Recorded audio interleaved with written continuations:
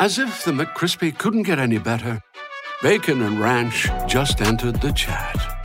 The Bacon Ranch McCrispy, available at participating McDonald's for a limited time. Ba-da-ba-ba-ba. Davis steps under center. Gibson and McClendon behind him. Davis with motion by Richard. Will give the ball to McClendon. He leaps. Oh, he doesn't get in. He fumbled the football. Carolina holds. The game is over. And Carolina has won the game. Finley to throw. Over the middle, intercepted. Wolford again. Wolford the other way. At the 30, the 40. Wolford to midfield. Miles Wolford with the pick. The heels on the doorstep of an enormous victory. Left side of the line. Hood standing to Williams' right. Williams going to throw. One-on-one. Davis has it. Touchdown. Carolina wins. Carolina is the Coastal Division champion. Bernard fields it at the 26. Heading to the far side. Gio at the 35. Gio, he's at the 50. No, he's not. Yes, he is. Gio is going to take it for a touchdown. Are you kidding me? Connor Barth for the possible win. Snap, spot, kick away, high enough, long enough. It's good! It's good! Carolina has won the game on a 42-yard field goal by freshman Connor Barth. Good gosh, dirty. This is the Heel Tough Blog Podcast. Hey guys, and welcome to another edition of the Heel Tough Blog Podcast. It's your host, Anthony Pagnotta, with you guys as always. Josh Marlowe alongside of us, and for the first time this year, a win for Carolina that probably has a lot of people feeling really good. I won't say the first time. I think that Virginia game at the time, because you were 2-1, probably had you feeling pretty good. But it feels like for the first time in a while, you can feel pretty confident in what you saw from Carolina, at least on the offensive side of the ball in this game. Against number 9 Wake Forest, the Tar Heels pull the upset. It's their first win over a top 10 team in Kenan Stadium since the 2004 upset of Miami, where Connor Barth hit the game-winning field goal. And it feels good for Carolina. Unfortunately, not a conference game, so it doesn't help Carolina. It doesn't hurt Wake in terms of the ACC, but it is a win that gets Carolina into position to definitely make a bowl game, which was something that coming down the stretch with the games that Carolina had after the bye week was a question mark as to whether or not Carolina would actually be able to get the job done. But they now get that other win outside of that game against Wofford, and now look as if they're going to be headed towards a bowl game. And this is a big win as well for Sam Howell. We'll talk about that, what it means, at least for his legacy, trying to sustain something here in what was a year that has not panned out the way that he was hoping. And we'll also talk, of course, about Ty Chandler's Monster Day. Definitely have to touch on the defensive side of the football as well. We'll do all that when we take a look back at the game recap. We'll hand out the player of the game, and we'll also have some closing notes for you, which includes an injury to a longtime Tar Heel starter over the last 3 years, as well as a couple of recruiting notes at the end pertaining to Saturday's game. But as I mentioned, let's get into the win for the Tar Heels over Wake Forest. This was a game where Carolina was down 45-27 at one point. This one looked pretty similar to a lot of the games that we had seen from the Tar Heels this season, especially the last couple of weeks where the Tar Heel offense was playing hard. They were doing their part, but the Tar Heel defense wasn't doing exactly what they needed to do. At one point, Carolina had allowed around 500 yards of total offense and 48 points, to a Wake Forest team midway through the third quarter. Carolina at that point was down by 18. Then they reeled off a 31-10 run to close out the game. This is the second straight year. Remember, last year they were down 21 and came all the way back and won. So this is the second straight year that they have had at least an 18-point deficit against the Demon Deacons and raced back to win. Ty Chandler, one of the main reasons why in this game, he was just tremendous. 213 yards on the ground, 4 touchdowns on 22 carries. Did have a 30-yard reception as well. 117 rushing yards, and 3 of those rushing touchdowns came in the fourth quarter alone. So we've talked about in the past how Sam Howell has stepped up and played some unbelievable fourth quarters in the first 2 years of his career. This was Ty Chandler's fourth quarter to shine in this one, and there definitely needs to be some praise towards Phil Longo for sticking with the run game, which was working for the majority of the day. But it's easy when you're down by 18 and trailing in a game like that to get a little bit pass happy. He didn't. He stuck with that run game, and it works out very well for Carolina. We'll, of course, get to the box score here in just a second, but initial thoughts from you sitting at home after what's been a tough season to get a win like this for Carolina. It feels big for this team for sure. It was a good win. I'll say that. Is it a great win? No. I don't think this was a great win by any stretch of the imagination. It's not an upset. Wake Forest came in underdogs. This is a team that was likely to go undefeated and be left out of the college football playoff. This wasn't a legitimate playoff contender team, but for Carolina, they had to find a way to get a win to make it easier to make a bowl game. That was the goal. You had 2 final games at home because you likely aren't going to win either game on the road because you haven't won a game on the road this year, and they found a way to do it, albeit Jay Bateman and his defense being lifeless for the first 3 quarters. I thought Ty Chandler was sensational. He has really found his groove within the offense. I think Phil Longo has finally learned how to use him a little bit better. Carolina's gotten consistent offensive line play the last couple of weeks. And the thing, it's not great, but it's consistent. So they've figured out what works, what doesn't work, and that's made life easier. Sam Howell was Sam Howell, and those 2 quarterbacks were a lot of fun to watch. That was as good a quarterback matchup we've had all college football season. It definitely delivered. ABC got exactly what they wanted when they put that game on national television at 12 o'clock. But it's a chance for Carolina the win doesn't salvage the season. You're still disappointed. You've still got a lot of issues, but you got something to potentially build off of these last 3 weeks to carry into next year. And that's where they were entering this game. They had to find something to build on going into next year. Even if they lose Sam Howell and a bunch of other guys, you had to find something to carry some positive momentum into the offseason. This win gives you a chance to do that if you follow up with your last 2 conference games out the road at Pitt and NC State with wins. So it was good for Carolina. Mack Brown, good for his staff. But we got to keep it in perspective. This isn't a season-changing win by any stretch of the imagination for the Tar Heels. I mean, it could be if you look at it from the perspective of what you've talked about. I wouldn't say that would then look at the season as a success. I mean, again, never really know because there are still these crazy scenarios where Carolina could make the ACC championship game. And in the ACC Coastal, there is nothing that is guaranteed, as we've seen many, many times before. But I definitely feel like this is one. I think if anything, there were many people over the past couple of weeks, saw it a lot last week after the loss to Notre Dame, that really were looking and saying, well, Sam Howell plays really well in that game on the road in South Bend.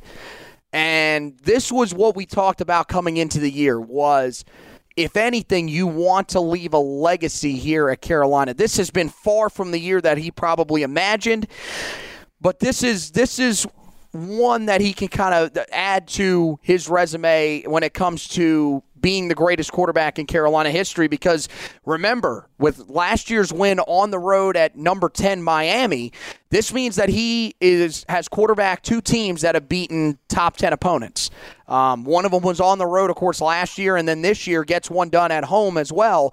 And he is that's the first time in program history that, or first time since 1996, that Carolina has beaten back-to-back top 10 teams in consecutive seasons. So, this is the thing. This at least feels like it salvages a little something in this final year for Sam Howell, a year where, he's played his heart out. He is, honestly, when you look at the statistics and, look at how he's adjusted his game, which is very, very obvious to people that have watched him this year. He has basically become a completely different quarterback than what he was the first 2 years of his career because he basically has no choice. It feels like this kind of gives him a little bit of something here, especially if he can finish this season out hot. And this is one of those games that he can sort of that will be remembered for a while with Sam Howell in place. His legacy is going to be a lot to the level of what Taj Boyd did at Clemson. He's not going to be the beneficiary if this program reaches the types of levels it can potentially get to down the road, but you've got to have that guy that gets the ball rolling in the right direction, and that's what he's been for Carolina. The recruiting success would have been, even with Mack Brown as the head coach, would have been impossible if Sam Howell wasn't your quarterback. Mm-hmm. And if you don't think that's accurate, well, you're wrong.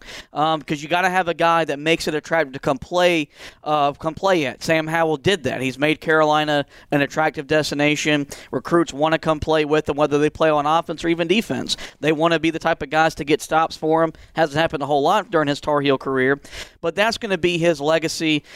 Look, he's going to have an uneven legacy because you're probably looking at a guy that never made an ACC title game, but he did make a New Year's Six bowl game, but he has 2 wins over top 10 opponents. So he's got a lot of things that we'll always remember in Chapel Hill. He became the all-time purpose yard leader on Saturday. That was kind of the expectation after his freshman season that he was going to break this record. And so it's good for him. What's going to stink is that if he doesn't make an ACC title game and he moves on, he won't have that to his ledger. But I liken him a lot to what Taj Boyd did. Taj Boyd got that program rolling at Clemson, just never got to benefit from making a national championship game or a college football playoff or something like that. But nonetheless, it's a good start for Carolina and Mack Brown 2.0. Really like that comparison. And yeah, it's one of the weirder resumes ever because you're talking about a dude that made an Orange Bowl game but never played in an ACC championship game, pretty much because he would have played in the ACC championship game last year if it wasn't a COVID year. Carolina would have won the Coastal, and he would have been playing in that ACC championship game, but it is what it is. That's something that, with how crazy last year was, there's just nothing you can do about it. Notre Dame was in the conference, so, he still gets that done. And then, as you mentioned, 2 wins over top 10 opponents. I don't even know the last Tar Heel quarterback that accomplished that. Because it couldn't have been in 95 and 96 because Chris Kildorf came in 96. It's probably never happened. So I would say probably back in the 70s you might have had it. Maybe Charlie it's rare. So for him to be able to get the job done multiple times, and look, was he the best player on the field in this game? Nope. Probably not. That was probably Ty Chandler. He wasn't the best quarterback on the field Saturday, but he didn't have to be. He was still phenomenal. And when it came to it, he was the guy that made the plays towards the end of the game to win. And I think you can make the argument that he was better than Hartman because Hartman turned the ball over twice. And he threw the second interception that he threw to Cam Kelly was horrible. But, it is what it is. Look, let's take a look at the box score real quick before we move on and start talking a little bit more about Chandler and some of these other guys. Howell in this one, 16 of 26, 216 yards, a touchdown, no interceptions. Ty Chandler on the ground, fantastic. 22 carries, 213 yards, 4 touchdowns. And as I mentioned, in that fourth quarter was just simply outstanding when Carolina needed him to be. Sam Howell, 21 carries, 104 yards, and 2 touchdowns. I think he's run for exactly 104 yards in like 4 games this year. Like, that's his number every time he hits that. But he was tremendous once again with his legs. Scored the first 2 touchdowns of the game with his legs, just running through guys again. And I saw this stat earlier today. I don't know if it's through a certain point in the season or just overall. If it's overall, he's going to break it. He has forced 52 missed tackles as a quarterback this season. The only guys, I believe it's to this point, at this point in the season, to be ahead of him are Lamar Jackson and Lynn Bowden. And Lynn Bowden is a guy that converted to wide receiver because he was just that too good of an athlete. He was a guy that was a wide receiver basically playing quarterback. And we all know what Lamar Jackson is and has been doing. So that shows you how bad tackling is in college football. It also shows, he's a hard man to bring down, but also you're not going to hit a guy that big and that strong up high and take him down. You got to take his legs out. They've tried to at times, and he keeps I tell you, he fights for those extra yardage. Now, he almost got knocked out of the game by doing that the other day. He got slammed on his left shoulder, and he had to come out for a play. That was scary for sure. Not because, it wasn't that he had to come out of the game. Criswell, we knew he was just going to hand it off and live with whatever the result was on that play. But, yeah, that's one of the scarier moments when you see a dude that's just done that much for you this season go down. But at this point, I like how, remember, first 3 weeks of the season, we heard, we need Sam to slide. We need Sam to slide. That is completely out the window now. We don't need Sam to slide ever. We need him to keep running through guys because he scored multiple touchdowns that way. And I think it's amazing, really quick on that. A guy that, I've been on their podcast a couple of times, ACC Content, him and the guy that runs Pipeline. I forget the name. I'm blanking on the name of the podcast. Humble brag, by the way. But what a shot move. But he tweeted me today and said, I don't really understand why this wasn't a bigger part of the offense the last couple of years. And, I get it. First of all, especially as a freshman, Howell was not as big as he is now. They have put weight on his frame because, well, he simply has been getting his butt handed to him for 2 years behind that offensive line. Even though the offensive line hasn't been as bad as they've been this year for the most part, they've still allowed a lot of hits on him. So I think that was definitely part of it. And to be honest with you, I think what it was they simply didn't need to run him. You were willing to put it in the hands of Javonte Williams and Michael Carter. You had guys on the outside where if you wanted to turn the game into a little bit of an air raid game, you could. I don't feel like you've got those options this year. Ty Chandler's getting it going now. We're seeing with the better blocking in front of him, that's starting to work. But there was a point in this season where if it wasn't Sam Howell on the ground, you weren't moving the football at all. So I think it's amazing to me, and I'm wanting to try to have some of these draft guys on here soon to ask them, are people starting to realize how much he's had to change his game just to be able to win games for his team? The biggest issue, and I put this out on Twitter at HTBJosh, go give me a follow. That's shameless. The fact that knowing you had to replace 2 1,000-yard running backs, you were bringing in a transfer, but outside of that transfer, you didn't know what you had and the guys behind you. The fact that him running the football wasn't a bigger part of your offense to begin with was kind of idiotic on Phil Longo's part. And if they could go back, and they'll never admit to us in the media because they have to admit they were wrong. But if they could go back to that Virginia Tech game, they would have ran Sam Howell because our best offense. Remember, this is a run-first offense. Well, outside of Ty Chandler in this game and in some other moments, he's been the best running option for Carolina. Well, if you would have started doing this earlier, you've proven that even with the suspect offensive line, literally for the most part one receiving target, when you're running the football, your offense can do just about whatever it wants.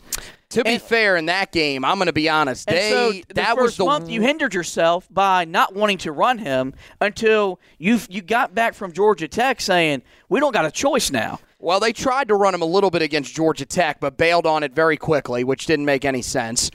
Virginia Tech, I don't know how much it really would have mattered. That was the worst offensive line performance I've seen from a Tar Heel football team I'm talking probably ever. From a game planning standpoint. That game could have played out a lot differently had you known, we know 6 to 8 times we're going to run him and he's going to get us positive yards. And now we're in 2nd and 3 as opposed to 2nd and 10 or 3rd and 8. Now we're in 3rd and 3. Could have been. It's a different ball game with the way your defense played that night. I mean, the other thing, though, that you wonder was clearly that whole team was rattled. You saw it in the game against Georgia Tech. He fumbled the ball 3 times in that game. Not saying he would have done that, but that's the thing. Maybe it would have been different. I don't really know because I felt like that offensive line was just dominated. He still would have probably been dropped in the backfield multiple times because they couldn't seem to get anything moving. But it would have been interesting. And to me, I wonder going forward, once they start, whoever takes over for Sam, whether it's Jacoby Criswell or Drake May or eventually Tad Hudson, whoever. Drake May's a guy that's got some athleticism. Jefferson Boaz. Put some respect on his name, okay? I hate to say it. I don't think Jefferson's going to be doing much more than standing in front of Phil Longo if he's still a quarterback. My man Cade Fortin might transfer back in, all right? We got to have all options on the table. Cade Fortin, I think, may need to transfer down to the FCS level or maybe even lower than that at this rate. He ain't really doing much for a team that probably couldn't beat many FCS teams in South Florida, unfortunately. Still love you though, Cade. You almost beat NC State in that game. You played really well in that one, but look, we wouldn't trade that for Sam Howell. That's the thing. That is going to be one of the great things to look back on and say to yourself, just to think like. You don't want to think that. You're glad that it happened this way. But if Sam Howell doesn't come to Carolina, that means Cade Fortin and Jace Ruder battle it out for that starting quarterback job. What does Carolina's program direction look like then under Mack Brown? Because that's the thing with Sam. He started everything. That was the first big flip from Mack Brown. Without him, this team is nowhere near. I mean, we're not sitting here talking about a 5-4 football team and saying, man, this has been a disappointing year. We're probably sitting there saying, how the hell is this team 5-4? What an unbelievable season. So, but yeah, enough about Sam Howell. We'll keep raving about him as the season goes along, and even once we get into the offseason, there's definitely going to be a ton of talk about him. Let's rave about another guy that played extremely well in this game, and that's Ty Chandler. At this point, I think, he was tremendous in this game. I think one of the things that's going to be really frustrating to look back on this season is if he would have gotten better blocking in front of him, more consistent blocking in front of him for the entire season, he could have probably been around the same area as the guys from last year in terms of yards. He probably could have been in that 1,300 yard range because he has had 2 unbelievable games. This game, which I think was his best of the season, no doubt. The game against Virginia was fantastic. And we've even seen it at times throughout the year. And these last 3 weeks, he's put up some really good performances. He's hit a couple of home run balls. And that's the thing that was kind of lacking just a little bit when you look back at Michael Carter and Javonte Williams, especially back in the 2019 season. But, man, this may have been the best single offensive performance this season from a player was Ty Chandler in this game because they needed every single one of these yards to win this football game and every one of those touchdowns. Yeah, he was an animal in that fourth quarter. I was thinking about this on Saturday night, how lucky we are he transferred when he did. Because remember, Tennessee hadn't hired Josh Heupel yet. And if you look at what Tennessee's offense is doing, he could have had a chance to stay in that offense. And that offense scored 45 points the other night and had the ball for less than 15 minutes. That was unreal. So we got to be really thankful that he transferred in when he did. And it was just, we knew he was capable of doing that because he had, not to that type of level of performances at Tennessee, but he had big-time games with what we believe to be lesser talent in a tougher conference. Mm-hmm. And we were waiting, and you thought the Virginia game, okay, that's going to break him out. You thought the Duke game, that was going to break him out. It took to Wake Forest, but Phil Longo, maturing as an offensive coordinator, down 18, still sticking with the run, the same thing they did last year. Remember, they came back. Sam Howell threw for a bunch of yards in that game, but they came back on the strength of them running the football. I mean, he threw for 554 in that game. They stuck with it again. In that fourth quarter, Wake was deadbeat tired. Mm-hmm. You had gotten to their second and third stringers due to injuries and all that good stuff, and they had no desire to want to tackle him. And he was running through rookie arm tackles, and Carolina needed him to, because the passing game wasn't in sync as it usually was. You leaned on the run. You leaned on Ty Chandler and Sam Howell, a little bit of DJ Jones here and there to give one of those two guys a breather, but he was a monster, and Carolina needed him to be a monster to have a chance to even win the ball game. I mean, as I said, that fourth quarter, he had 117 yards and 3 touchdowns in that quarter alone. I mean, that's over half of his production on the ground. And, I mean, you see a guy that looks more confident. He's getting much better blocking in front of him, and that's definitely something we'll talk about a little more here in just a second. But just focusing on him, he's seeing the field better. He's being more patient. But when he hits the hole, he's turning it on. And like I said, he's got that was one of the things when I watched his highlight tape of Tennessee and then heard Mack Brown talk about him. Mack Brown said, this guy has unbelievable speed. And I remember watching some of those tapes and being like, I mean, it's good, but it's not great.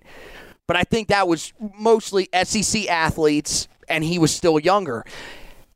You saw it in this game where he hit the open field and was just able to pull away from guys, and he did it multiple times. And I mean, he didn't look tired at all. They leaned on him, and he was ready to be leaned on in this game. And that's what you want to see from a veteran guy that I think took some time to get adjusted to the system, and we knew that could happen.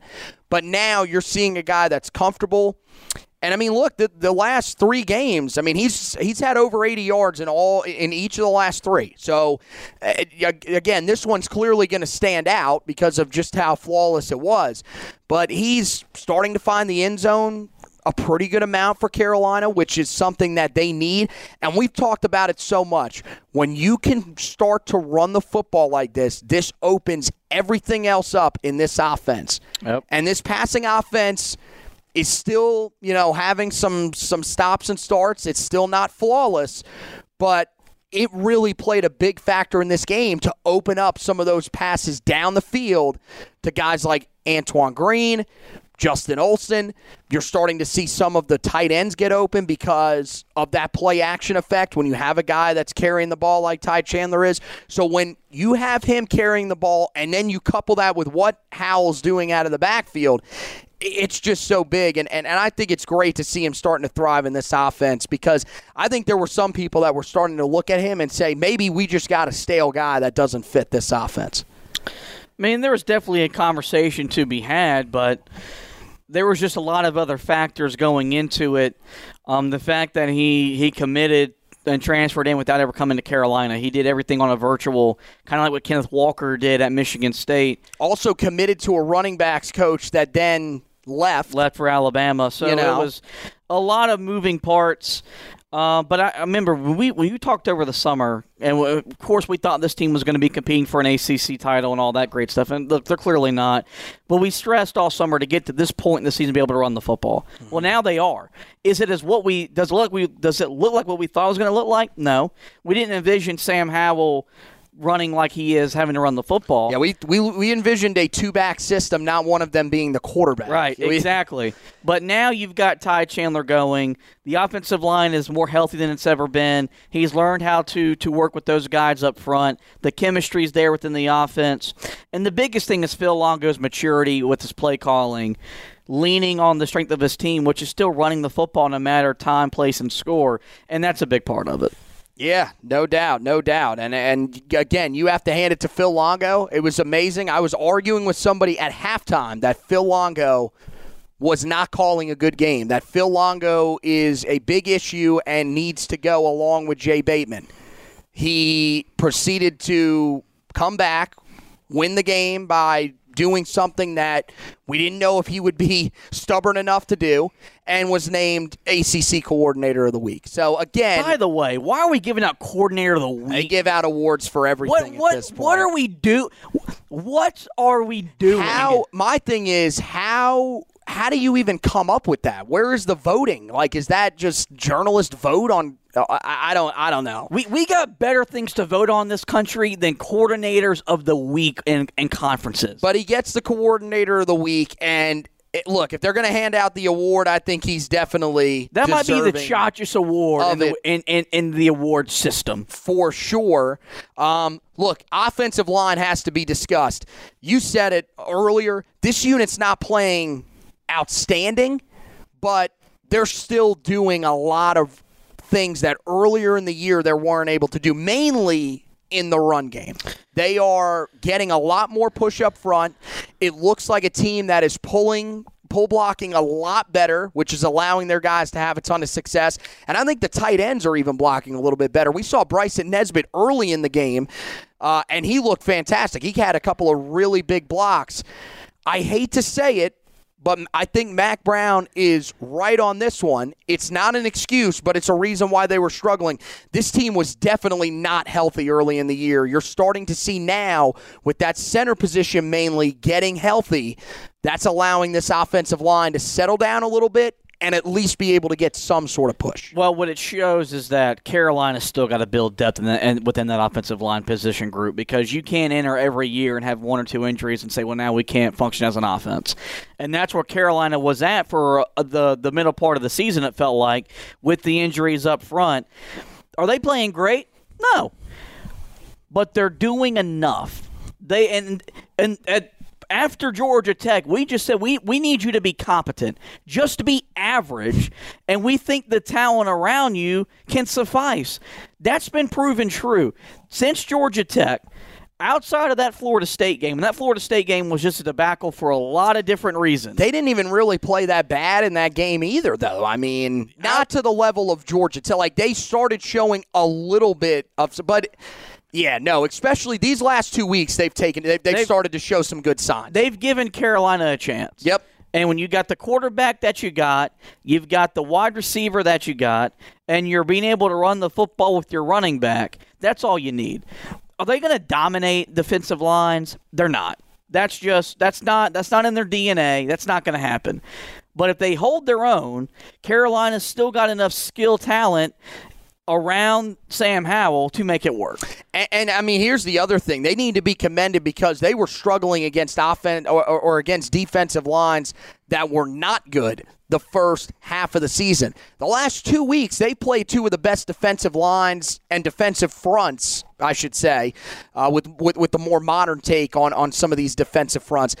They play two of the better defensive fronts that they were going to play all season, and they've stepped up. So that's the thing that I think is most encouraging for that unit, and they have to keep that going moving forward. And as you mentioned, it's allowed some of these other guys to have success, and we're starting to see some of those weapons step up. This was easily Josh Downs' worst game of the season. 4 catches, 35 yards. I think Wake did a good job of holding him in check. He was targeted 10 times, though, and Carolina there were a couple times where Sam Howell missed him. There were a couple of times where Josh Downs simply didn't hold on to the football. But Antoine Green, fantastic in this game again. Back-to-back really good games for him. 6 catches, 83 yards, and a touchdown. Of course, caught the 50-50 ball, which is something that they have been asking the receivers to do all year. You saw it in this game from him. And I think him especially, Justin Olsen had a nice catch down the field as well in this game that definitely needs to be shouted out, going to the ground, able to hold on to it. Also, what a tremendous throw by Sam Howell to drop that thing in there. That was the most impressive part of that thing. I could have made. I would have made that catch, but that throw, sure. But Antoine Green, the last 2 weeks, we challenged these guys, somebody from this group, to step up, and 2 guys from the group transferred. And Antoine Green has been the guy that stepped up from this group. And this is big for Carolina down the stretch of the season because they needed somebody outside of Josh Downs. The best part about this win, more than anything, was the fact that they overcame the adversity, they overcame the deficit, and Josh Downs had his worst game of the season. If you would have told me when we previewed this game last week, Josh Downs is going to have 4 catches for 35 yards, I'd have told you Carolina loses by 3 touchdowns, maybe 4, because he's your only legitimate threat in the wide receiver game. Is Antoine Green going to be a great player? No. But he has become a liable number 2 option, which you needed coming after the bye week because you knew you were going to be facing opponents, Notre Dame, Wake Forest. Wake Forest did a fantastic job. Pitt and NC State that were playing for something more meaningful than what you're playing for. So they were going to game plan to make other guys beat you. And now Sam Howell has confidence. If he throws the ball to Antoine Green, he's going to catch the football. If he throws the ball down the field to Justin Olsen, he's at least going to try to make a catch, and he has the opportunity and the potential to make a catch. That's what was the most satisfying for this offense was you ran the football down their throat, and you were able to make plays in the passing game by guys named Josh Downs, which we didn't think was possible a few weeks ago. Yeah, exactly. And I think, the tight ends still, it seems like there's at least one a game that kind of steps up. Kamari Morales was the guy in this game. Nothing spectacular, but 3 catches for 25 yards and really just that reliable check down threat when he was needed, and they needed him a couple of times. So that's what you're looking for in this offense, and it's good to see that some of these guys are starting to emerge and that your running back is starting to turn into a guy in the backfield that is not on the same level as those 2 guys that were in the backfield for you last year, but occasionally he can have one of those really special games, and outside of that, he can be a pretty consistent guy that can give you 80 to 100 yards a game. Let's go over to the other side of the ball here and try to figure it out here a little bit. First, we're not going to talk about the end of the game just yet. We'll wait and talk about that here in a minute. First, we got to figure out what exactly is still going wrong with this team. I tweeted out at halftime, and I think it becomes more and more evident every single week. This team reminds me so much of the Larry Fedora-era defenses in the fact that they simply cannot get off of blocks. I think there's talented guys up front, for sure. There are guys that I think, like Miles Murphy, Ray Vohasek, it's just they cannot get off of those blocks. They can get the push, but they can't find a way to get into the backfield. And that once again led to some big plays in this game for Sam Hartman and the Wake Forest offense. Now, again, this is probably the best offense that Carolina will face. The one they face on Thursday nights is really, really good as well. But I think this is probably the best offense overall that they are going to face. It's just they have got to be able to find ways to be able to get off these blocks and make tackles, because if not, teams are just going to continue to pick them apart in the open field. Yeah, I'm not to the level to where I don't know if – I think Carolina's talent is extremely overrated. That's why it's recruiting rankings, and that's why you got to produce when you get on the field. The biggest issue was the lack of changes in the first half. The inability to be effective. Carolina didn't even try the first 3 quarters to make a stop. Their mindset was, we know this game's going to be a shootout, and we're just going to see what our offense can do. Yep, that was very, very obvious. And then it became apparent in the fourth quarter, well, we got a chance to win this thing, but we can only win this thing if we get a couple stops. And look, I don't even know if they made changes. Wake Forest made some mistakes. You got some pressure on Sam Hartman. You disguised him a little bit and confused him a little bit. I thought it was more in those situations where Wake Forest beat themselves more than Carolina beat them. But sometimes you need that to happen, especially when you're as bad defensively as Carolina is. You need the opponent to beat you. And I thought Wake Forest's play calling in the fourth quarter was reminiscent of the things we complained about from Phil Longo in the last couple of years, where it wasn't good situational play calling. Carolina benefited from that. Don't give a damn. Don't care. The biggest thing, and Mac Brown pointed this out in the post game, they 2 field goals they force in the red zone. They give up 2 touchdowns in the red zone as opposed to those 2 field goals. They lose this ball game. Yep. Because at that point you're giving up 70 points, and so that was a key. I'm not going to come in here and compliment them. You give up 55 points, it's 115 yards. You're not good. Jay Bateman doesn't deserve to be the defensive coordinator at the end of the season. I don't care what they do. Still agree with that. I don't care what they do the last 3 weeks. And they've still got to upgrade the talent because they've got some guys that we thought were going to be really, really good, like Des Evans. They aren't very good. So you've still got to continue to recruit. You got to use the portal because you need more talent to compete defensively. I mean, I thought Des Evans in the fourth quarter looked good, and there were a couple of reps. This man couldn't sack Sam Hartman. I mean, there were a couple of reps where he was working off of 2 guys. He should be good enough to get off of 2 guys, though. You started seeing moves he's still undersized. Very obvious that he's undersized. They're putting him with a hand in the dirt. I mean, you're knocking a guy that is opposite of Tamon Fox, who might be the most overrated player that Carolina's had on the defensive line. I don't. And again, he stepped up and made a couple of plays the other day, but there's just no consistency. That's the problem with the defensive line, and it's something they have not been able to figure out. You do not have a guy that can consistently impact plays. And again, on the defensive line, you're talking about, for a consistent impact, you're talking about a guy that a third of the reps, maybe 40% of the reps, is making something happen in the backfield. Your defensive line is not a position where you're going to win every single rep. If you are, then you're probably one of the greatest of all time. Carolina hasn't gotten that. I thought Des Evans looked a little bit better in the fourth quarter, but to me, I think he's one of the guys that it's very evident with. It's a mindset thing. They look so much more confident in that fourth quarter than they've looked at any point this season, probably since that Georgia State game, because they didn't really play bad in that game either. But that's got to be something that you carry every game that you can get the job done. The talent on paper is there.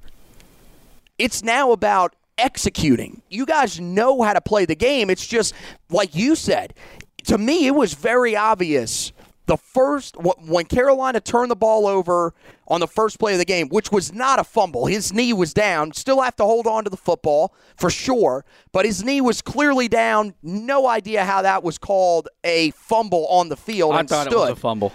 And you're a dumbass. Let's be honest. I thought it was a fumble. Yeah, because you're negative, as always. Hey. You honestly thought that he fumbled that ball even when they went to the replay. You know how you don't put yourself in that situation? Don't fumble the football. Okay. Well, don't make it don't put the job in the officiating hands. When the replay shows isn't good. When the replay shows that the knee's down, I don't understand how you can say the play stands on the field. Makes absolutely no sense. The ACC refs continue to suck ass at their job. It's very obvious, and it's both ways. There are plenty of times, I'm going to be honest, the second interception, I thought Kamen Rucker was offsides. Oh, there was no, but no, he was offside. They didn't call it, and it is what it is. It goes. Every team has games where the officiating screws them over in the ACC, which is seen it for years. We have reached a point in college football and the NFL.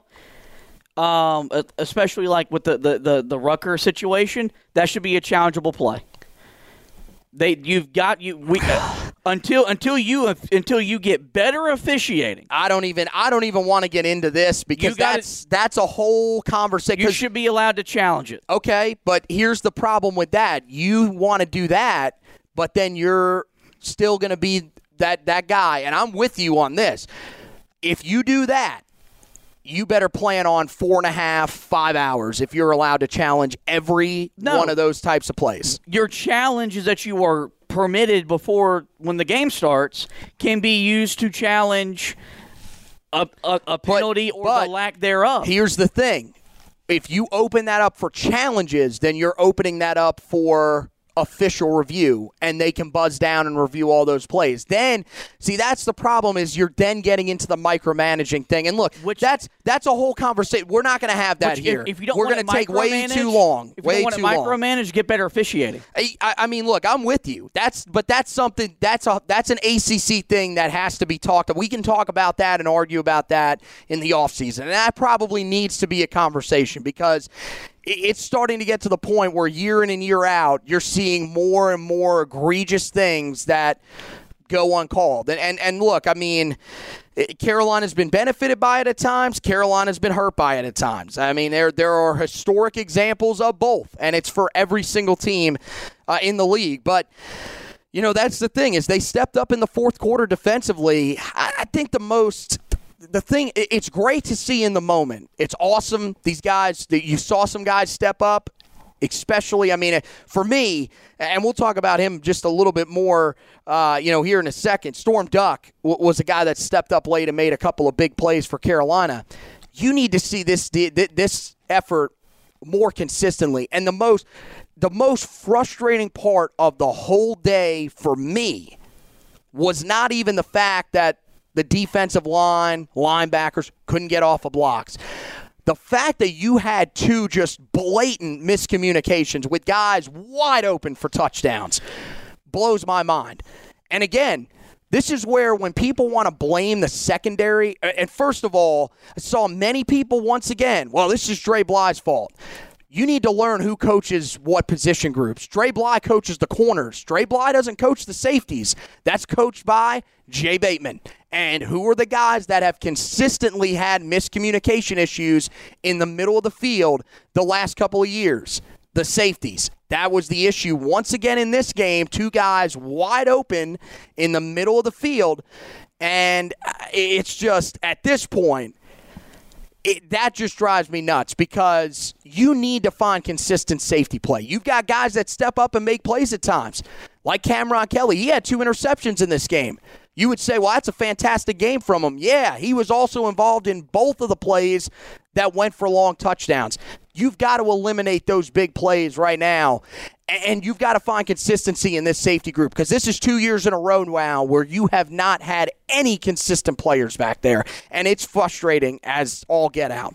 Yeah, the defensive backfield coaching staff needs to be overhauled if Carolina wants to take the next step defensively.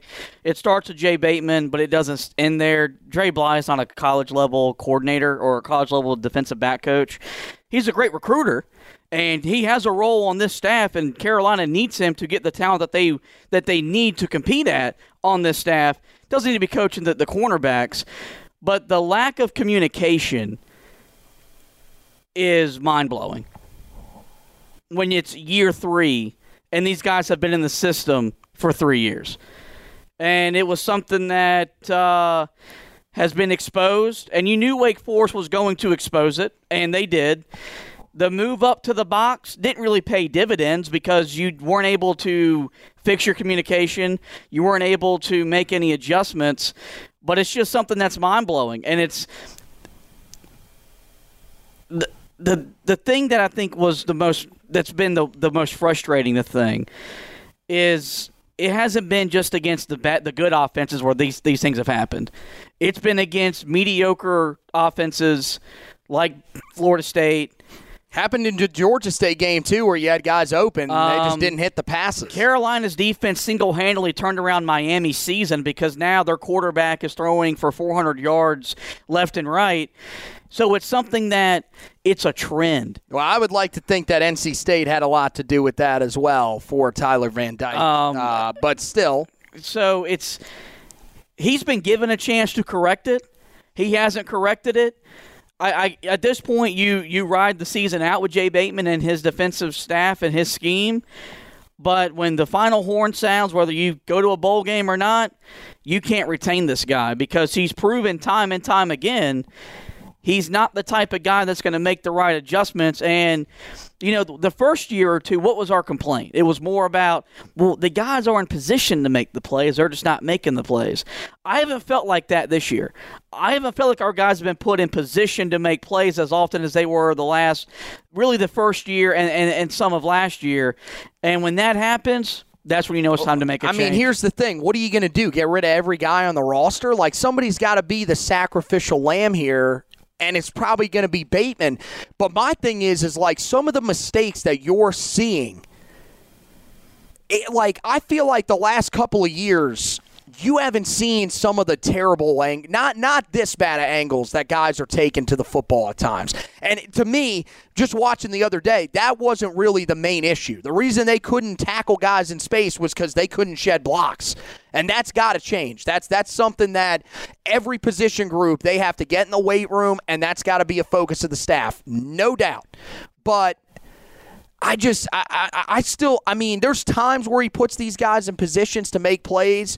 But when your guys are consistently taking bad angles, and it's the same type of bad angles over and over again, you start looking at the coaching staff and saying, are we not ironing this out in practice? Is somebody not? That's why it's reflective of Bateman. And here's the other thing. I felt like in the first 2 years, we heard this in press conferences too. Look, these are not Jay's guys, so we're making adjustments to the players. My thing is, I don't care if they are his guys. Some guys that you get, you may eventually realize, hey, they look great at doing this in high school, but they're not as great at doing this at the college level, or they're better at something that we didn't realize in high school because they didn't play this exact position, so we're making adjustments to guys. I don't hear that ever when it comes to this staff this year. This is the system. Yep. You do this is the system we run, and we're not making adjustments to it. That doesn't make any sense to me. Now, maybe they are, but it does not look like they did in past years. You would see different packages. You would see guys moved around. You don't see that as much this year. What separates the good coaches and the great coaches more than anything, it's not the talent. Great visual representation, by the way. It's not the depth. It's being able to make the adjustments you got to make with the talent that you are given and the talent that you've recruited. Carolina ain't doing that defensively. And if they are, well, they're not making the right adjustments, so then you got to readjust those adjustments. That's the problem where I think Carolina does lack talent, but I think it's more of a it's like we were with Larry Fedora and those defenses pre-Gene Chizik, post-Gene Chizik. You weren't, even with the deficiency in talent, you weren't putting the guys in the best position to make plays. And the issues that were happening over and over again, tackling in the open field, getting off blocks, angles, weren't getting corrected week in, week out, that's the coach's job. The player's never going to learn to take a better angle if he's not coached to take a better angle. And those are things that can be fixed. This is not a guy that's just getting beat because he's not fast enough. This isn't a guy that's just getting beat because he is simply not strong enough, can't tackle. Dude, these guys have the weight on them. They're the same size as most of the other players at their position. Like, you don't have – you got veterans at certain positions that just aren't stepping up and making plays, but they're doing things that it's clear when it happens week in and week out, you have to coach it out of them. It feels like at some points they're just kind of living with the mistakes and just saying, well, we're going to try to figure it out. If we can't, if our defense doesn't get a stop, it is what it is. I think that's also been part of it, is that the last couple years, well, if we don't come up with a stop here, we always got this dynamic offense that's going to bail us out of it. Well, at times this year, that hasn't been the case, and that can't be what you rely on going forward, because there are going to be times where Phil Longo's system is going to get figured out. And if you want to be a team that goes to the ACC championship game consistently, then you've got to be able to have a defense that's competent and willing to do that. And I mean, I think the talent's here. I think it's in a lot of the younger guys, and I think they're still hesitant to play a lot of the younger guys. But look, we'll transition into one of these before we talk about Storm Duck here. You saw one of the younger guys in this game, and albeit and I'd have to go back and watch the game more in depth to really break down everything that he did. But I thought Power Echols played pretty damn well when he took over for Jeremiah Gemmel in there. And it brings up the question, and look, it's going to be hard to take Jeremiah Gemmel out. And I know he's caught a lot of slack this year, but you're talking about a linebacking core that, to be honest with you, that's the unit that should get the least amount of blame, because if you're the linebacking core, what really is your job description? Do everything, right? Because you're supposed to be able to blitz, drop into coverage, tackle pretty much every time they run the football, because your defensive line ain't getting off blocks to do that. There's so many different things that you're relying on them to do every single play that, I mean, look, they're going to be they're the guys that are just stuck in the middle of no man's land half the time, because they're not getting the help around them from either one of the units, the one in front of them or the one behind them. But, I mean, I thought Power Echols definitely looked like one of those guys that you kind of sat there and asked yourself, why are we not seeing this guy a little bit more? I mean, he only played 3 quarters because Jeremiah Gemmel was ejected at the end of the first quarter, which, again, by the way, great job by the ACC refs. Was not communicated in the stadium that he was ejected. So I was wondering midway through, I'm like, did Gemmel just get injured or what?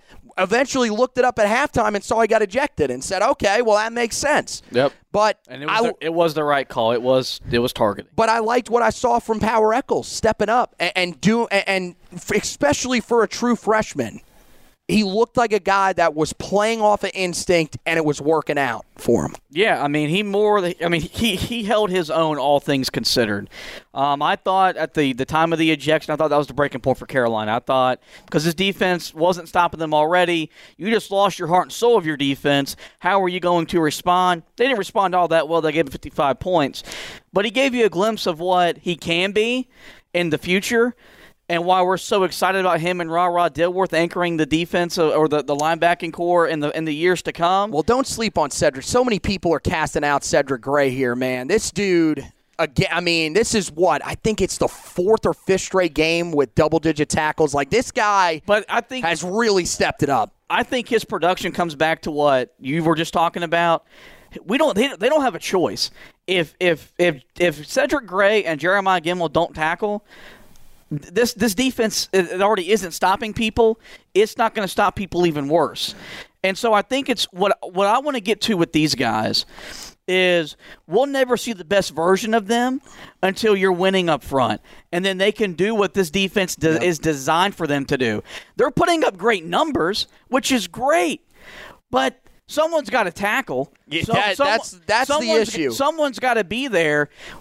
I want to see those numbers when the defensive line is wrecking havoc up front, when they're being able to do what this defense can allow your talent to do at that linebacking position. Then I'll come in here and be like, hell yeah, they played great. But with the linebacking core, the potential's there. You just got to get the other aspects of your defense to get in sync with them, and then you can really see this defense take a step. Yeah, the other guy that a lot of people were talking about, and rightfully so, was Storm Duck. This was the first time that he had played in a game and actually played the entire game in almost 2 years. Remember, he played in the game against Virginia earlier this year, but only played 29 snaps, clearly wasn't 100% healthy, and that had missed time since that game. So, I mean, look, this was huge for Carolina to get him on the field. Again, not a flawless performance, but this team definitely looked a little bit different on the outside. Most of the production from this game came from the guys on the inside. And I think at this point, if you can get this guy to stay healthy, and the other big thing is finding somebody behind him that is consistent, then you will be, I think, in pretty good shape. But I think that Storm Duck, it showed on Saturday. He is a big part of this Carolina secondary, and if he's out there, this corner tandem is a very legit one for sure. Yeah, there's no there's no denying that he made a difference, and you could feel the defense breathe a sigh of relief when he entered the field. Was he perfect? No. I thought he got away with a PI on the eventual fourth down that effectively ended the ball game for the Carolina. No, not even close to PI. He gives you a chance, and with him, and you got Grimes and all those other guys out there.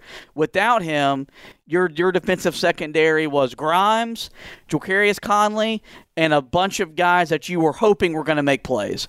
Well, with Storm Duck, he's going to make plays. That. This is the thing.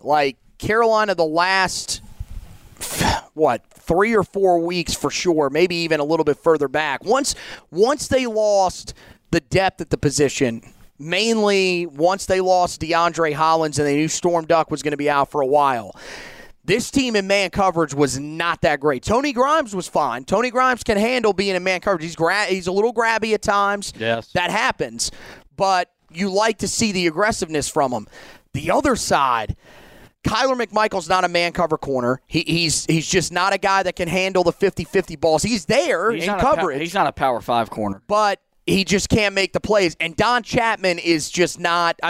Look, you got to commend Don Chapman for being flexible, especially when Kyler McMichael, ends up being out. I don't think he played a single snap in the game against Notre Dame, meaning that you needed Don Chapman to step up and play almost every single snap, if not every single snap, on the outside. So you got to hand that to him. But that's another guy that you can just look and see. Those two guys, him and Kyler McMichael, they can hold their own for a few plays. Those are not guys that you need being matched up on the outside, play in and play out. It's very obvious that Storm Duck and Tony Grimes are the two guys right now on the outside that give you the best chance to win.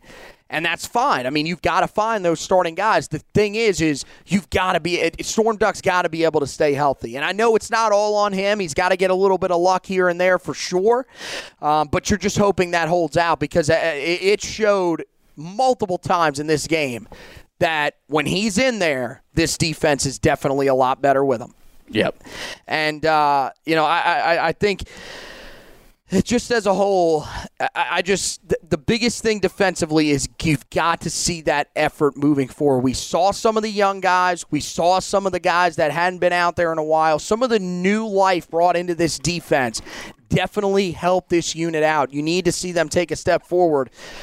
But I'm with you. I'm still right now at this point, I don't see any way that Jay Bateman can come back because you're talking about, even though you won the game and you stepped up in the fourth quarter, this was still your worst defensive performance of the season. So it just keeps getting worse and worse as you go along. The defensive staff isn't gonna be in need of an overhaul.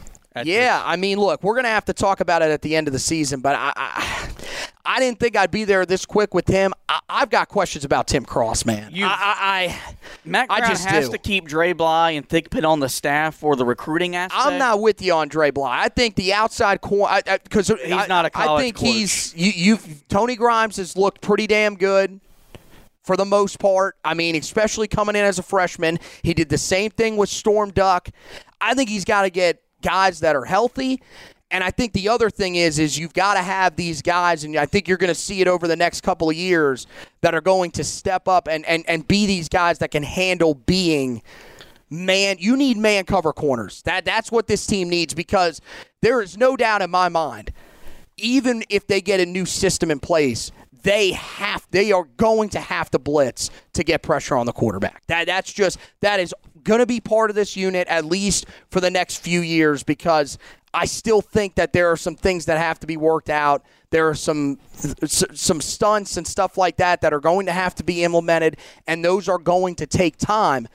You need those man cover corners. Tony Grimes is a man cover corner. He can handle that. Storm Duck, man cover corner, can handle it.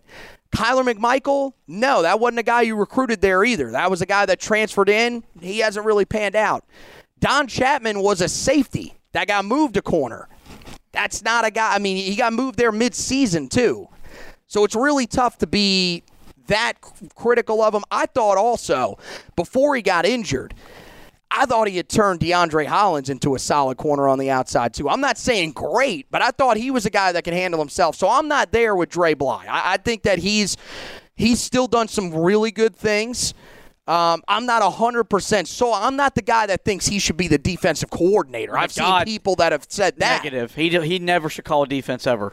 But I definitely think that he's shown me some things that still leave me somewhat confident. Not there with Thigpen either. I think the biggest ones that you're talking about right now are what are you doing with Tim Cross, and at this point, to me, there's no question what you're doing with Jay Bateman. Like, I can't get into a mind space at this point of we need to try to bring him back. I can't see it. If Mack Brown brings back Jay Bateman, that tells you all you need to know. That's it. You got to be willing to make tough decisions. You've got another buddy that will come coach for you in Will Muschamp. So we hope. Yeah, you got to be willing to make those tough decisions. Even if not, I mean, come on. This is a defense right now that is. I mean, it's definitely one of the worst three defenses. I'm going to be honest. I don't know if it's worse than Wake Forest defense.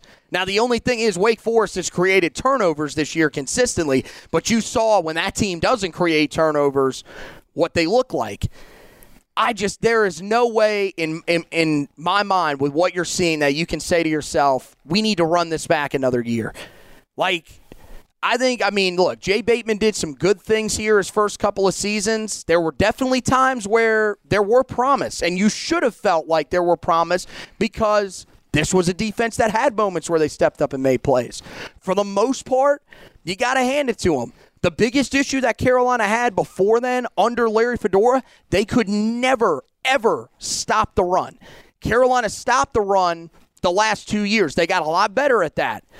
But there are a lot of flaws with this defense that if you want to be a team that can win the ACC Coastal, not even win the ACC, which was where you were wanting to be at starting next year, maybe even this year, you simply have to have a much better defense.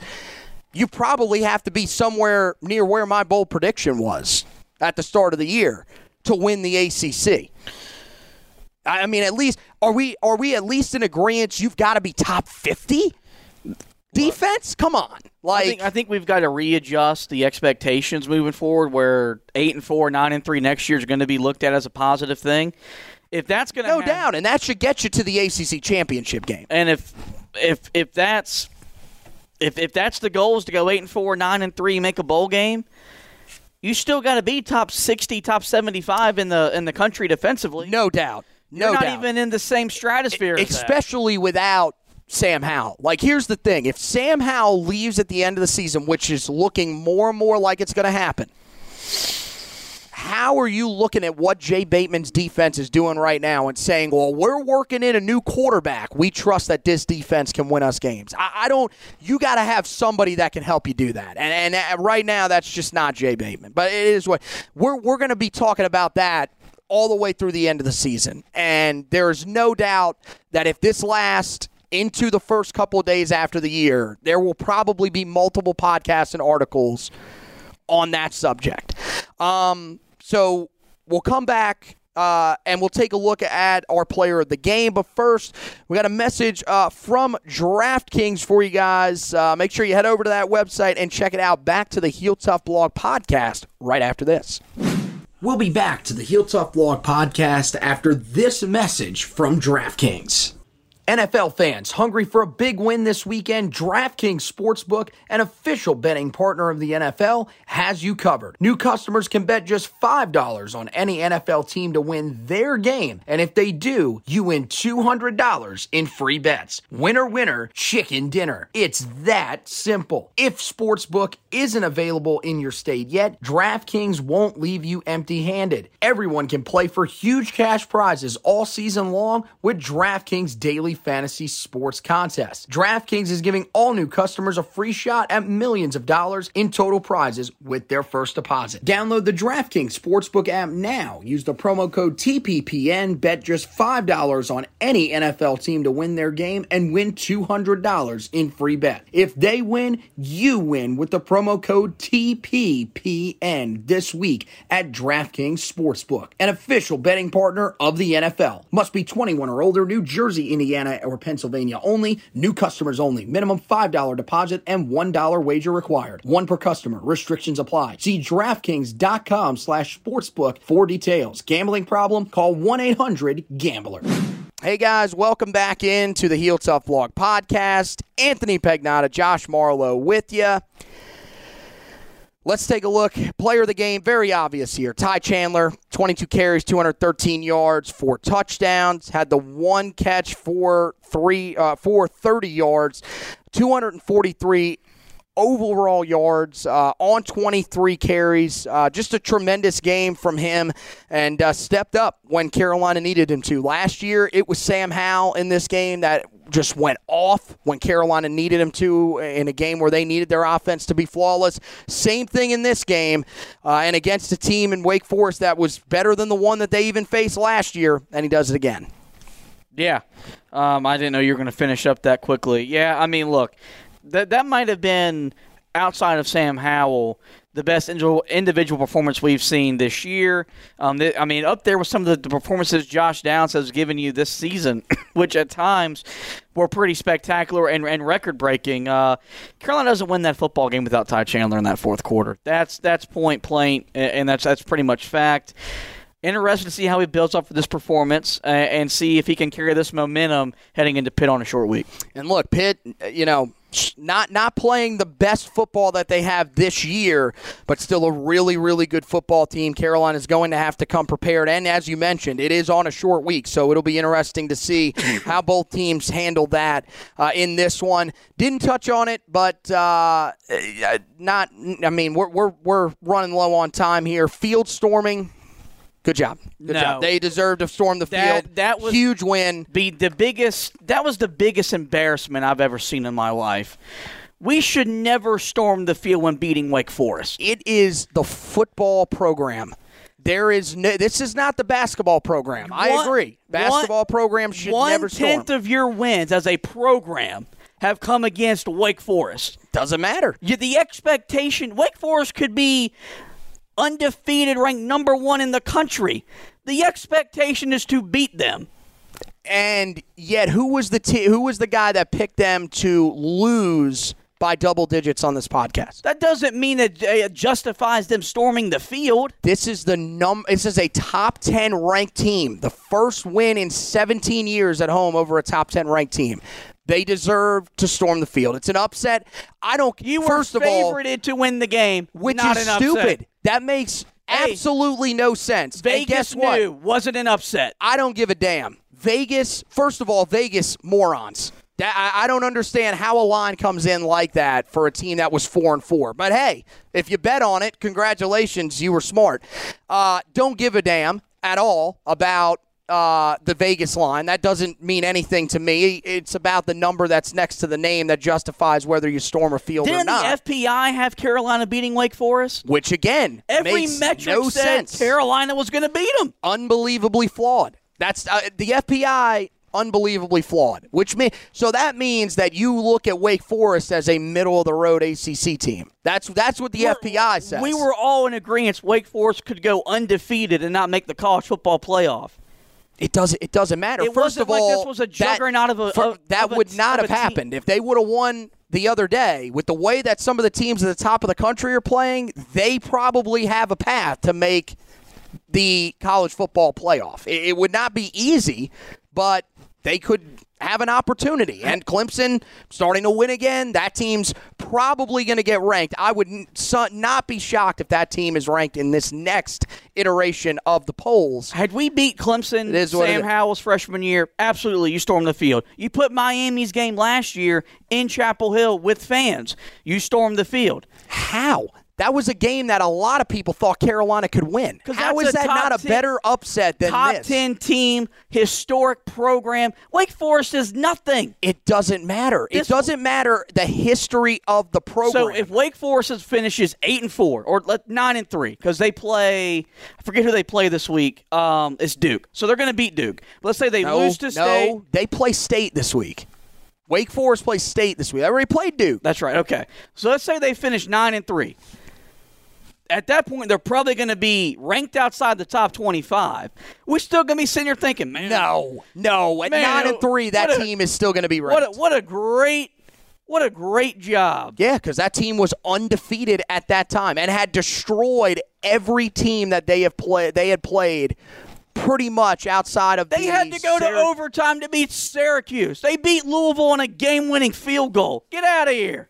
It doesn't matter. They gave up 56 to Army. Still ranked in the top 10 and seen by most people as right around the same range as Oklahoma in the college football playoff. Man, if we're sitting here thinking that Mac Brown beating Wake Forest is a monumental win for Mac Brown 2.0, that says all it says about the football program. I mean, with the struggles that they've had this season, it's a big win. It is. I mean, it's not a program-defining win. That shouldn't be one that you hang up there on the wall, or God forbid, like App State. That's what you stormed the field for, is program-defining wins. Then you would never storm the field in any sport. Would never happen. What game so far this year is a program-defining win that you storm the field for? They should have won. They should have won the game. No, I'm saying anywhere in the country, you tell me a game that is program-defining, worthy of a monument, worthy of anything. There's none. I mean, Purdue's beating two top 3 teams in their backyard.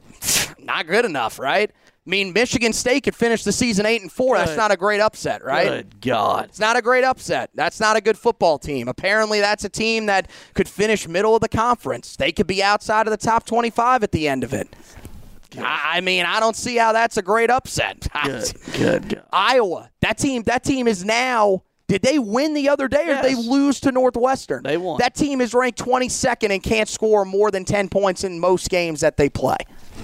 Not a good football team. Shouldn't have stormed the field. Good Lord. Texas A&M. Alabama almost lost to LSU. Should have stormed the field. If I was an Aggie fan, which, that's my third favorite college football team, so there is some Aggie in me, I would have been embarrassed. You don't storm the field. You're Texas A&M. You just beat one of the most historic programs, to go off of what you are defining it as. You just beat one of the most historic programs. You've beaten them before, though. With Zach Calzada, who nearly lost to Colorado. You've beaten Alabama Turned your before. season completely around. You've won national championships. You've played in New Year's Six bowl games. You've been a relevant college football program for 60 years. Yeah, well then here's the thing. You should just watch SEC football where they find fans for storming the field, because at this point nothing's going to meet your criteria for storming the field. It's just that simple. Clemson, top 10 Miami at home like you did in 2004, a top 10. A team that, by the way, absolutely stunk in that Tar Heel team was not good. There was no reason to storm the field for that win. Then, because what was that achievement for you? Your team didn't make a bowl game that year. You weren't good, so you shouldn't have stormed the field. It gave John Bunning another year, and at the time, and you're saying that's justifying storming the field. You should have been devastated that happened. John Bunning, look, did a lot of good things at linebacker when he was a part of Carolina. Was not a great head coach for Carolina, so I don't know. To me, this meets the criteria of being able to storm a field when you upset a top 10 team. You're always going to be critical of these types of things because you're a man that's got the mindset of most 50-year-olds. You're miserable about most things. So it is what it is. You've got a Hall of Fame head coach who you think's going to take you to the promised land of college football, and you're storming the field after beating Wake Forest. Okay. Who's ranked number 9 in the country and was undefeated. And a lot of people thought would run the table. And not make the college football playoff. So apparently if you don't make the college football playoff, not a good team. Baylor, the committee's first year of the playoff, the terrible. committee's never left an undefeated Power 5 champion out of it. The consensus was Wake Forest was going to be the first team. And yes. that would, I'm going to tell you, that would not have happened. The way that those teams played at the top of the country this week, if they would have won, that team would be in the top 6 this week. No doubt in my mind. And if they beat State, they would be probably 5th, maybe even 4th. They would have probably been in because they are going to put the power. My thing is, it probably would have come down to them or to Cincinnati, and they would have put them in because they are in a Power 5 conference. Which would have been the wrong decision because Cincinnati's win at Notre Dame will be better than any win that Wake Forest would have had if they went undefeated and won the ACC. Well, Cincinnati almost lost to Tulsa this week, who was 3-5 at home. So, I mean, it is what it is. None of these, let's make it clear. Every team in college football this year is mediocre or above average, except for Georgia. Every other team is going to get absolutely killed if they play Georgia. It's just that simple. So let's move on. Closing notes. Don Chapman, as we mentioned him earlier. He is out for the season. That was revealed prior to the game. So Carolina now, hopefully that means Storm Duck's going to be able to come back and be able to play in that role for the rest of the year with him returning the other day. That now means Carolina's pretty much down to Tony Grimes, Storm Duck, and Kyler McMichael on the outside. Obi Egbuna, haven't really seen much of him. Same thing with Dante Balfour. So it looks like those are the 3 guys Carolina's pretty much riding with for the rest of the season. Tar Heels, the Keenan legend the other day was Bruce Carter. Wanted to say congratulations to him. He got engaged to his now fiance on the field. It took her a little bit. She was a little bit shocked by the fact that he was proposing on the field. She almost didn't make the TV timeout, giving him the yes. But congratulations to him. Of course, a great Tar Heel linebacker during the Butch Davis era, and now retired from the NFL after a pretty lengthy career. Bounced around through a few teams, but had some nice success. Came back and had that great moment at Kenan Stadium on Saturday. And then two Tar Heel big-time recruits that were in attendance for this game, both in the 2023 class. You had four-star interior offensive lineman Joshua Miller from the state of Virginia. He's been visiting a bunch of schools here recently. And 5-star cornerback A.J. Harris. Both guys seemed very, very excited by what they saw. There were articles written, I know, for Inside Carolina about both of their visits to campus, and a lot of buzz around both of those guys, mainly around A.J. Harris, who I've seen people, use the quote, blown away. Definitely some guys that really, really enjoy the environment. So definitely a big-time weekend for Carolina to get those guys on campus, especially Harris, who has set his commitment date for early in January. And I believe, just from reading some of the things that were said and how it was phrased, this was the last trip that he is taking this season to a game before that decision. So that is huge. Carolina may have gotten the last at bat in this one, and that would be massive if Carolina could land another 5-star commit, and especially another 5-star commit on the outside at corner. That would just be tremendous for Carolina. And to go into the state of Alabama, where Carolina's recruiting a couple of guys out of that state and are in pretty good standing. Another guy you'll need to keep an eye on, 4-star defensive lineman Tamarion Parker out of that state as well. Carolina's doing some damage down there, and if they could land that commitment, that would be humongous for the Tar Heels. So both of those guys worth monitoring over the next couple of weeks. That wraps up for this edition of the podcast. Make sure you head over to the website, read the recap from the game against Wake Forest. We'll also have that stock report up there for you guys to check out. So all that great stuff. And it's a quick turnaround week. So we are going right into preparation for the game against Pittsburgh. We are going to have a live edition of the podcast for the preview on Wednesday night, so we don't have to worry about going home with the video, downloading it, adding all that other stuff. We'll have all that stuff live for you guys on Wednesday night to get you ready for that game against Pittsburgh the next night on Thursday night. That is going to be a 7:30 kick, ESPN, and our preview will be up. Team breakdowns, team stat comparisons, injury reports, projected starting lineups, keys to the game, all that great stuff will be there for you guys to get you ready for that one. And then, of course, we'll round you out with that recap and stock report for that week all the way through to the end of the season as the Tar Heels hit the final 3 weeks of the regular season. I cannot believe how fast this season has gone by already. But we'll have you covered on that front. Also, worth noting, still 9 days away, but keep it in the back of your mind here. Do have Antone Green getting ready. No, I'm blanking now. Is that the name? I believe that's the name that I'm looking for there, who's getting ready to commit out of the state of Virginia. So definitely worth keeping an eye on the website for all that great stuff. Andre Green Jr., excuse me. I'm getting these names mixed up here. Andre Green Jr. getting ready to commit out of the state of Virginia. Carolina trying to get another one of the top prospects out of that state. That is, of course, as we told you last week, been announced for November 17th. Carolina, Georgia, and Clemson, the three teams on the table. And then Carolina hoping to round this class out with a bang. There's nobody else that's really guaranteed outside of that to make their decision or flip their commitment before then. So this is really the one major target that the Tar Heels still have on the board before that early signing period. We'll have you covered, preview of that, as well as a recap. And on the podcast side of things, we'll definitely have a breakdown of wherever he commits and how it affects Carolina. Not sure if we'll be able to get to that preview. We'll have to see whether or not we can work the schedules for both me and Zach Hubbard.